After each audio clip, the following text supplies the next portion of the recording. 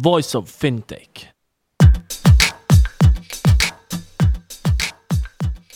Welcome to Voice of Fintech, a podcast mapping out the Swiss and global fintech scene, connecting fintech enthusiasts with startups, incubators, accelerators, business angels and VCs, and incumbents interested in partnerships. Voice of Fintech will help you navigate the fintech ecosystem. Here you can listen to the startup founder stories, what investors and incumbents are looking for when dealing with startups, and find out more about resources provided by incubators and accelerators. My name is Rudy Falad and I'll be hosting this podcast.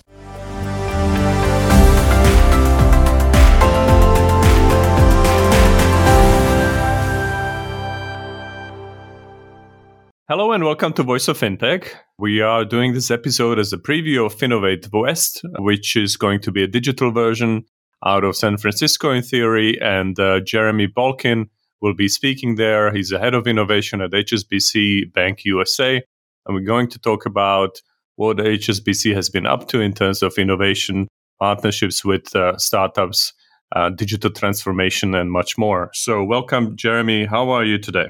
Good morning, Rudy, and hi, everyone. I'm doing really well, and I'm really excited for the virtual Finovate West coming up soon, and meeting so many great folks and friends and peers, albeit virtually this year, but hopefully next year we'll be back together in person. Right. So thank you very much for doing this. I'm also an HSBC alumni, so obviously HSBC doesn't need an introduction. It's one of the largest banks in the world, if not the largest, depending on the day, right, and how you count it. But can you briefly describe the HSBC's approach to innovation, from partnerships to investing, so that we give people a little bit of a frame of reference?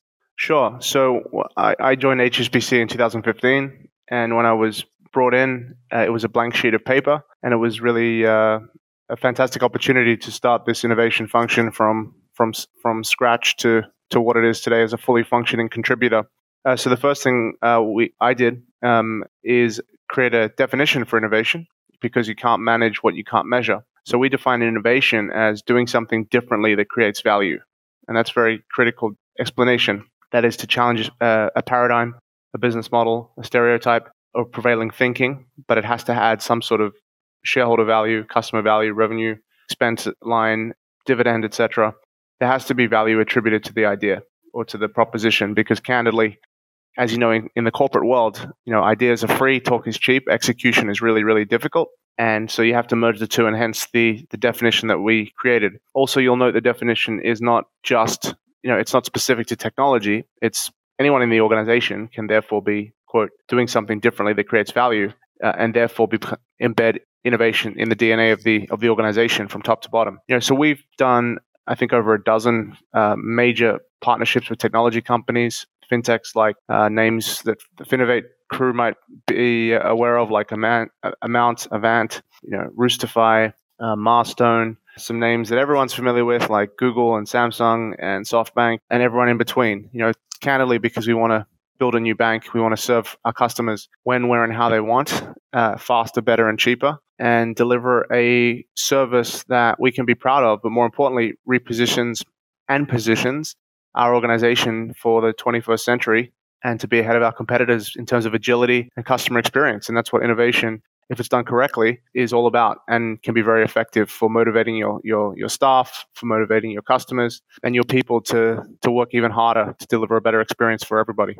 Right. And you mentioned the execution. So obviously, whether you partner with someone or you buy them or invest in them, that's just means to an end. So how does that work? How do you think about that? Are you agnostic, or is there any preference for any mode of a partnership? So I guess the traditional way of thinking is, most large companies, and I guess the prevailing corporate America wisdom is if you're thinking outside of your traditional mandate, you think, well, I have to build it myself.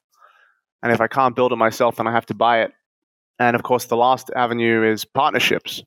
And when I joined HSBC, I really championed the opposite, which was to partner first. And we led the first major fintech partnership, I think, in the bank's history, I was told, with building a new lending platform in partnership with the team at Amount. And that heralded, numerous other partnerships, both in my team and my region, but also in other parts of the world.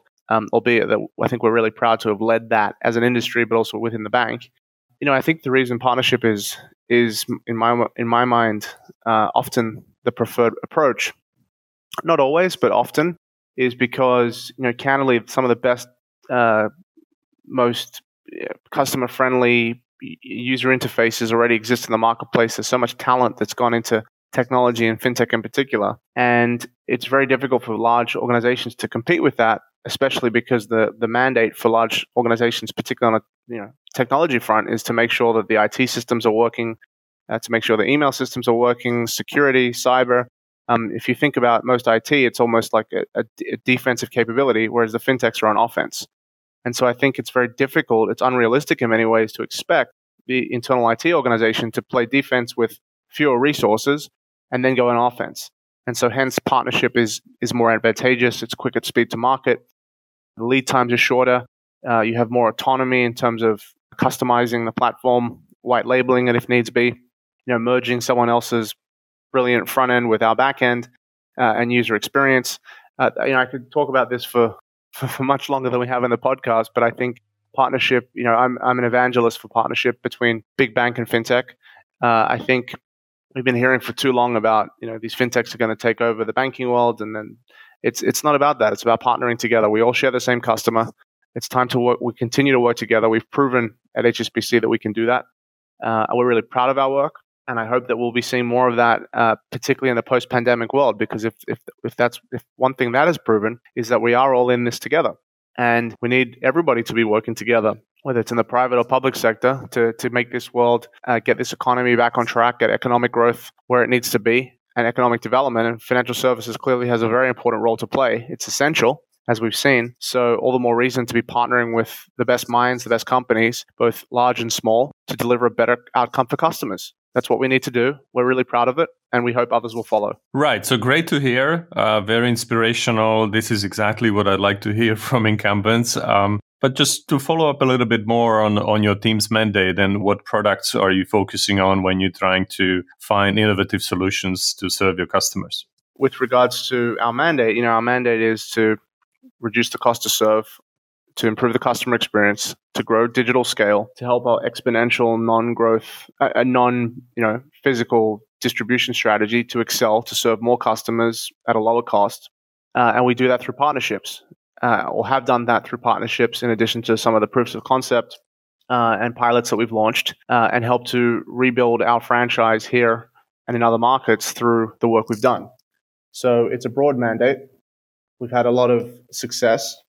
And now candidly, my personal mandate and my team's mandate has grown significantly this year in particular, given what's been happening and the pressure on doing more with less at scale in this resource-constrained pandemic world.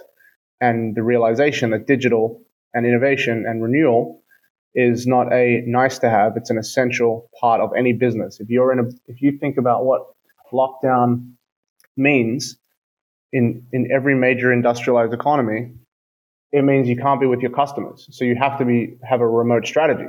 You have to have a digital distribution strategy. That doesn't come from, an aha moment. That comes from a robust planning of thinking ahead and thinking, what does the next horizon look like? How does my innovation strategy help me build that? So when the inevitable happens, we're prepared. And that's what we have been. And if anything, it's accelerated, this was accelerated digitization trends and digital adoption. And we were very well prepared for that. And we were very easily able to pivot from 60% of all sales digital, last year to north of 90% this year because of what's happened.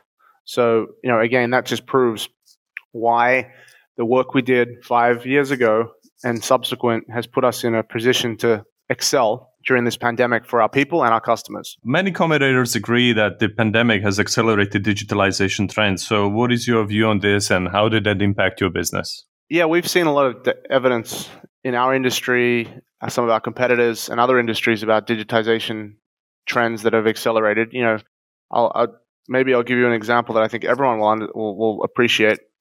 Before the pandemic, so say February 2020, e-commerce, which includes Amazon, but e-commerce as a percentage of all commerce in America was only 16%, which I'm sure many people are surprised to hear that. By June of 2020, so 3 months later, e-commerce as a percentage of all commerce had grown from 16% of all commerce to 33% of all commerce. So just think that through. We've probably had 20, maybe 25 years of e-commerce. The history of the world, we've only had about 20 to 25 years of e-commerce. The entire lifespan of e-commerce up until February 2020 this year was 16% of all commerce. 3 months later, it had more than 100% increase to 33%. And I'm sure, I haven't seen the latest data, and I'm sure that number is much higher than 33%. So if that doesn't scare you, humble you, excite you, then you're in the wrong industry, because that's a reality. And that's we're talking about e-commerce. What about every other essential service that's related to that? Tangential industries, other disruptions, including for financial services. We've seen digital adoption accelerate 5, 6, 7, in some spheres, 10 years from what some of our competitors have been saying about customer behaviors, and driving adoption to digital channels, mobile platforms, etc. I don't think whatever happens at the end of this pandemic, I don't think we're going back to the way things were. I think the new baseline for digital adoption curves will be what they are. And I think nobody should be surprised by that. And the longer this continues, customer behaviors will continue to adapt to digital channels, to mobile channels, to voice channels, and they're unlikely to go back to where they were. If you're a customer that's historically visited a bank branch to be served, for example, and then in month 1 of the pandemic, you because of all the fear and anxiety and all the rest of it, you decide to use your log on your personal internet banking online. For the first time, maybe the second month you use your phone, maybe the third month you use your phone, the fourth month your phone, the fifth month your phone, the sixth month your phone. Humans adapt. So the more you use these digital channels and mobile channels, you're not likely to go back to anything else, because that's going to become your new baseline. Right. So every industry needs to be recognizing this. And if they're not, they probably won't survive. Right. And so many things have been changing so quickly this year. So it may be a bit tough to talk about what are you thinking about to discuss at Finovate in a few weeks. What is your keynote going to be about? It's essentially about what do customers want, I believe is the title, which sort of dovetails nicely with the question you just asked me around digitization trends and new customer behaviors in this post-pandemic world. Well, I hope it'll be a post-pandemic world soon. And what does that mean for unlocking intelligent customer insights, using data to deliver the customer experience that has been a new customer experience expectation that has been set for all consumers, no less in financial services. And I'm really excited to do that with a different, audience this year, in a different distribution mechanism to being in person, which of course everyone loves to be doing these in person because you learn more, you meet more people.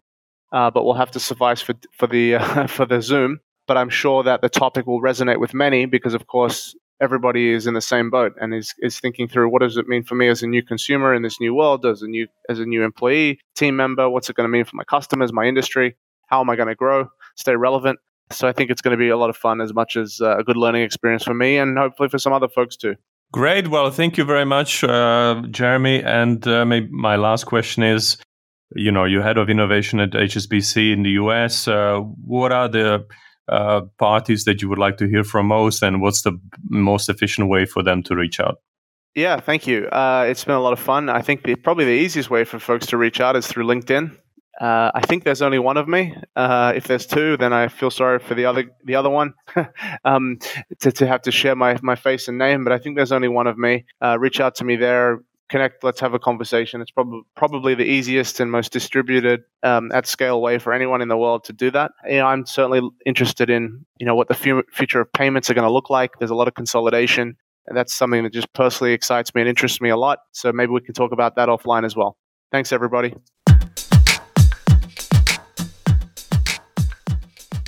Thank you for listening to Voice of Fintech podcast.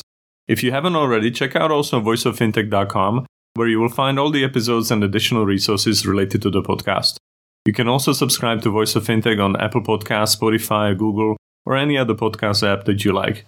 If you have any suggestions on the topics or guests, or how to make this podcast better for you, please email us at info@voiceoffintech.com. Happy to hear from you. Thank you.